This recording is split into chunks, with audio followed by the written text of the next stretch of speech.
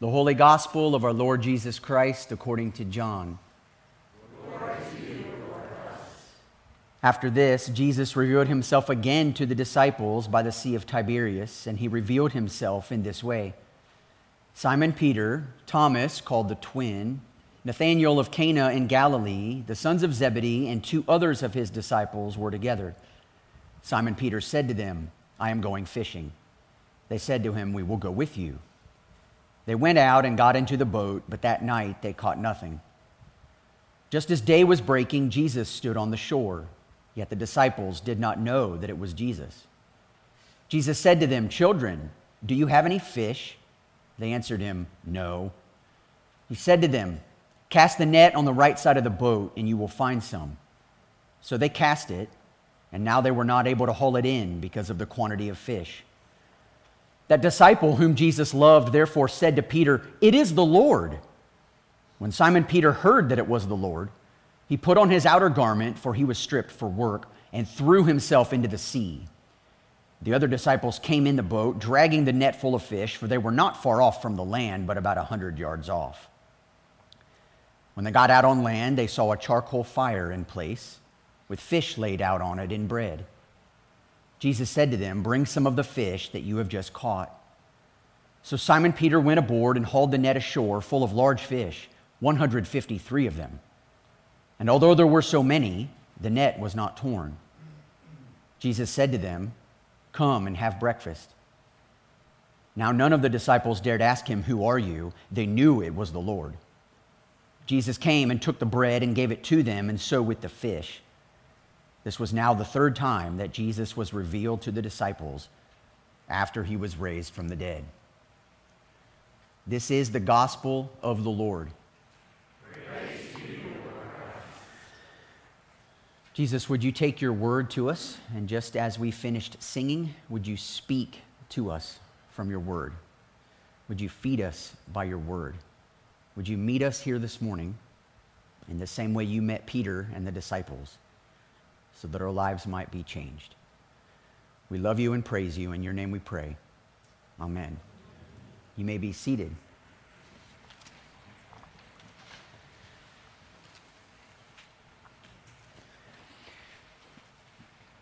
When you've come face to face with God's grace, as I have, it changes you. Many of us, like I used to, think that we can mature without grace. But we cannot. God's grace is the means by which we humbly face our own weaknesses and then come to see that true strength lies only with Him. This is what happened to me, and I want to tell you my story. I want to tell you about the encounter I had with Jesus that empowered me not only to point other people toward the true grace of God, but to exhort them to follow my example about how to stand firm in it. I want to take you back to the worst night of my entire life. Everything about that night was horrible. At dinner that evening, Jesus had said that every one of us disciples would fall away because of him. I couldn't believe my ears. I knew Jesus was aware that we'd given up everything to follow him. Our careers, our standing in the community, even our very way of life. And we'd done it, all of it. And it had all been worth it. And so I truly had no idea what would make him think that now we would all fall away because of him. I think I remember him saying something about how the scriptures foretold it, but that couldn't be right. We were his most devoted followers. Didn't that mean anything? It certainly did to me. And so I made sure he knew. In no uncertain terms, though they all fall away because of you, I will never fall away. And I had never been more confident about anything in my life. Maybe the other disciples would fall away, but I wouldn't. Jesus was everything to me, and I would prove it to him. I wasn't exactly sure what that would look like, but I was certain I would know when the time was right. But Jesus didn't appear convinced. In fact, I'm not even sure he heard my confident rebuttal at all, because he just turned to me and said, "Truly I tell you, this very night before the rooster crows, you will deny me 3 times. Now, I want to be completely honest here. That really hurt. Me? Deny him? Not once, but 3 times before the sun even came up? What in the world was he talking about? Was this what Jesus thought of me? Had my dedication and loyalty to him these past 3 years meant nothing? Deny him? That's awful. What does he imagine would ever provoke me to do such a thing? There was nothing that would cause me to deny him. Even if it killed me, I'd never do that. And I made certain he knew it. Even if I must die with you, I will not deny you. Just in case I hadn't expressed my loyalty confidently enough before, I was sure this would do it. Jesus would know that I was serious, that I was a true follower, that my loyalty would prove sufficient in the end, and that everyone would know that when Jesus had called me to be his disciple, he knew exactly what he was doing. But if you've ever found yourself digging deep to prove yourself, it can be exhausting. If you've ever found yourself trying to convince a loved one that they can count on you when they've told you that they don't think they can, it can be exhausting. Maybe that's why when Jesus asked James, John, and me to pray with him later that night, we all fell asleep more than once. That entire night was so stressful. Everything seemed so chaotic. And to see Jesus himself stressed was more than any of us knew what to do with. 3 times he asked us to pray with him, and all 3 times we fell asleep. After the 3rd time, Jesus simply walked over to us and said, "The hour is at hand, and the Son of Man is betrayed into the hands of sinners. Rise, let us be going. See, my betrayer is at hand." The betrayer he must have been speaking about was Judas himself. Oh, how I wanted to get my hands on him. How could he? After everything we'd been through, after all Jesus had done for him, after all he'd seen Jesus do, was money really all he ever cared about? Was Jesus worth less to him than 30 pieces of silver? Apparently he was. Because Judas seemed perfectly at home in leading an entire army of soldiers along with the high priest directly toward Jesus. What on earth they were doing out there so late at night, we didn't know. But immediately after Judas greeted Jesus and kissed him, the soldiers, each with a hand on the hilt of his sword, stepped forward to arrest him. And it was just too much. Everything Israel was hoping for had come in Jesus. All that the priests proclaimed about God had come in Jesus. Why were they now here trying to arrest him? And why were they involving the Romans? The Romans weren't on our side. They treated us as less than human, constantly flaunting their superiority over us, and embodied everything that the kingdom of God opposed. So when I saw the high priest, not only among the Roman soldiers, but the very one directing them to arrest Jesus, I saw my opportunity. My opportunity to show Jesus how loyal to him I truly was, and to prove how wrong he was when he suggested that everyone, including me, would fall away because of him. And so I pulled out my sword to defend him, and I swung at the high priest's servant. I had to defend him. I had to show him my strength, my willingness to fight, to do everything in my power not to fall away. But that was just it. I did it all in my power. And it wasn't at all what Jesus was looking for. "Put your sword back into its place," he said, "for all who take the sword will perish by the sword."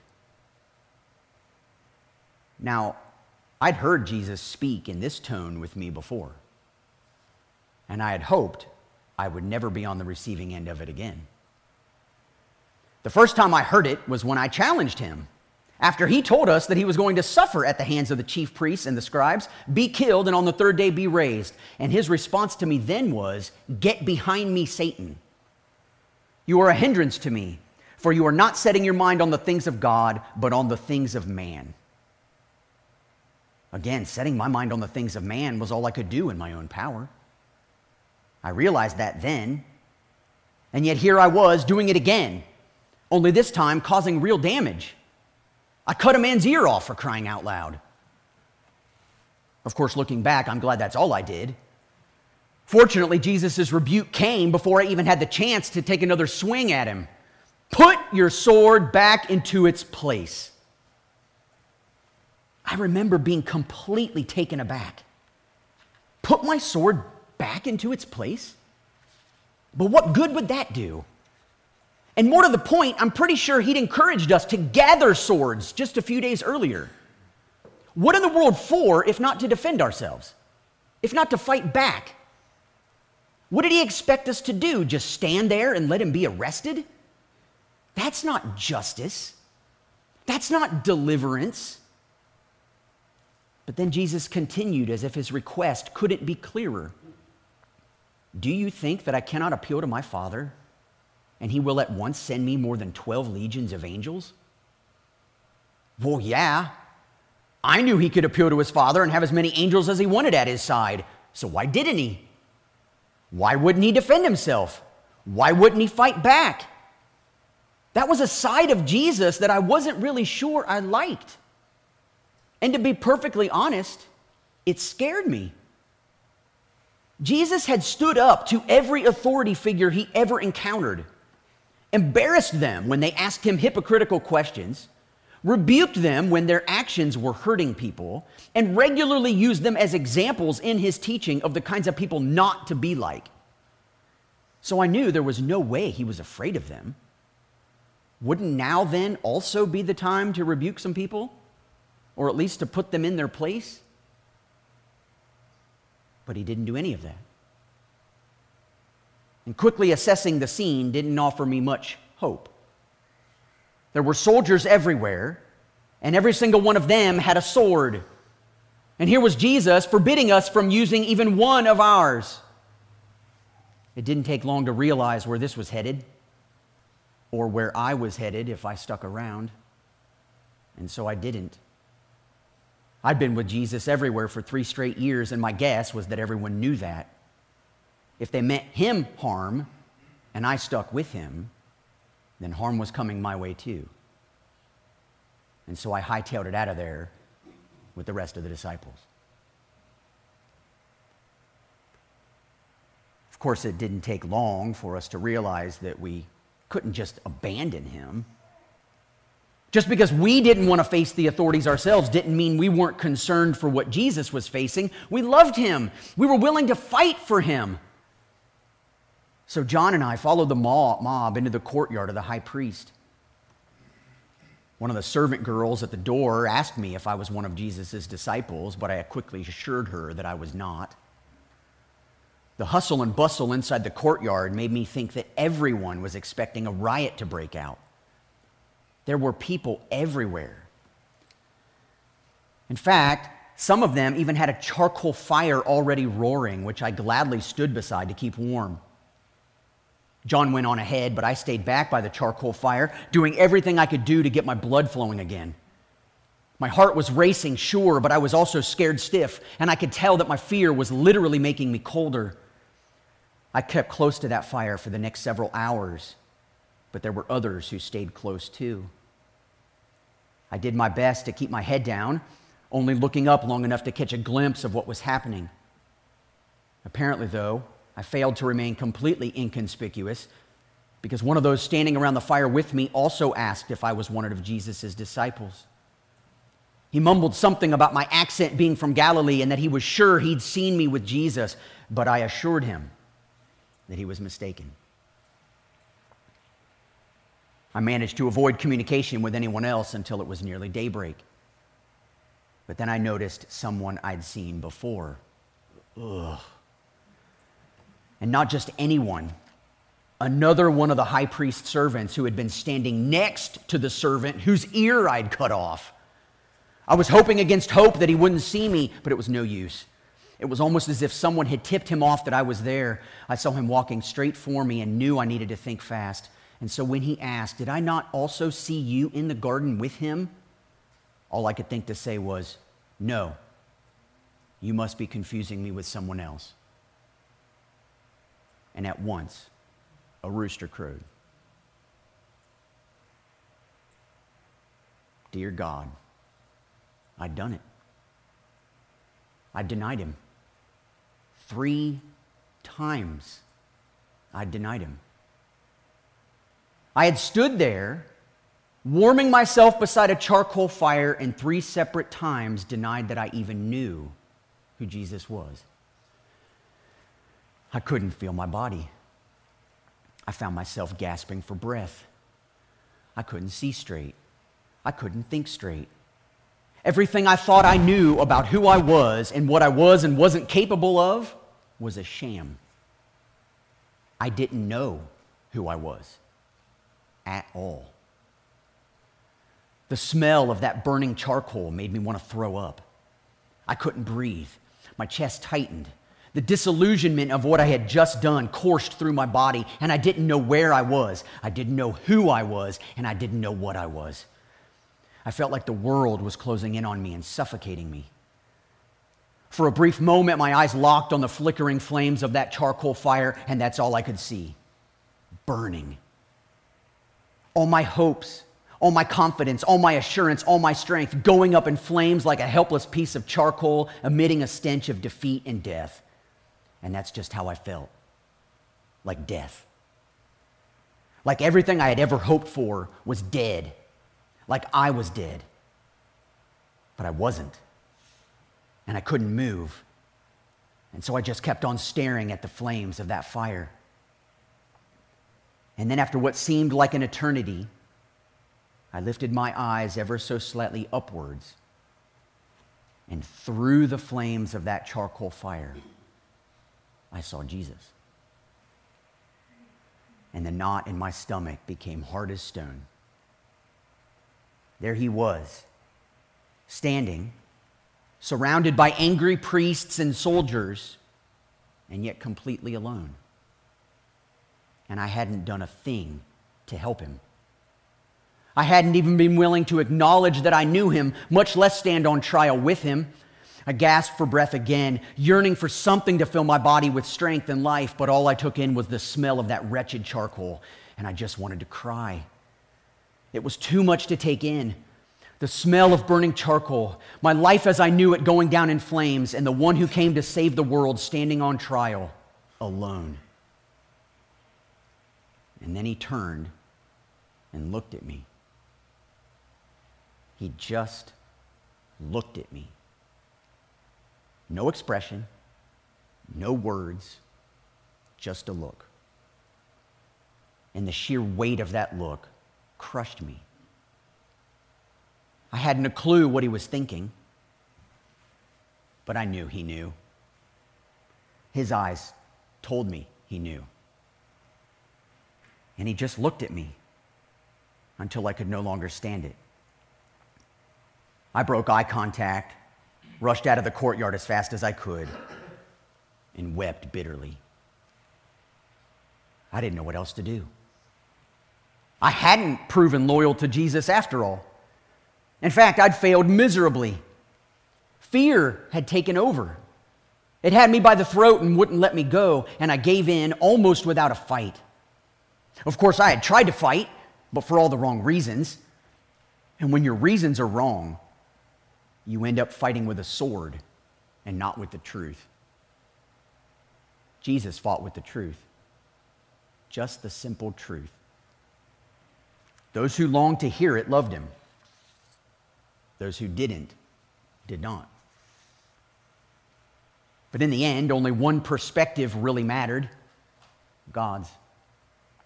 And God honored Jesus' humility. He honored Jesus' truthful witness unto death, and he raised Jesus from the dead 3 days later to prove it. Oh, what a glorious day that was when he appeared to all of us alive. Thomas at first didn't even believe it, but Jesus made sure he saw the marks in his hands as proof. And now we knew that nothing could prevent God's kingdom from coming, not even death itself. And yet, as glorious as this news was, I have to be honest, I was still unsettled.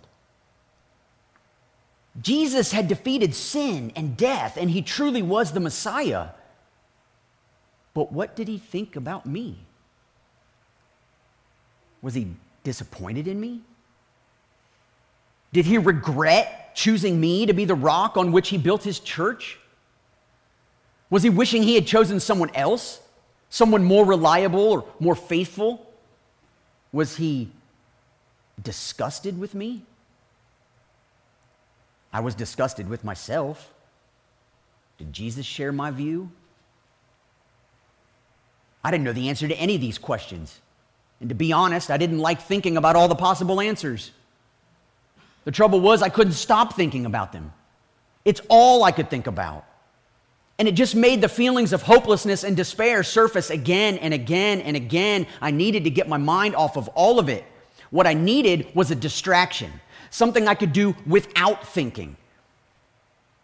And so I chose the one thing that required the least effort, the thing I spent all my time doing before I even met Jesus, the thing I feared I'd need to return to for good if any of my suspicions about Jesus proved true. I went fishing. Several other disciples joined me, but the night was pathetic. We caught nothing. At daybreak, someone we didn't recognize on the shore asked us if we had caught anything. When we said we hadn't, he told us to cast our net on the right side of the boat and we would find some. And we hauled in an enormous catch. John caught on before any of the rest of us in recognizing the man as Jesus, and a flood of emotion came over me. I forgot all about fishing. I just threw myself in the water and swam over 100 yards to the shore. Now, 100 yards is actually a long way to swim, and so I had several minutes to think. Jesus was on the shore, and he certainly seemed to be concerned about us. He even called to us this morning the same way he had when he first called us to follow him. Was he as forgiving as he had taught us to be? Could he possibly forgive me? Again, without any answers to any of these questions, I finished my swim and walked up to the shore.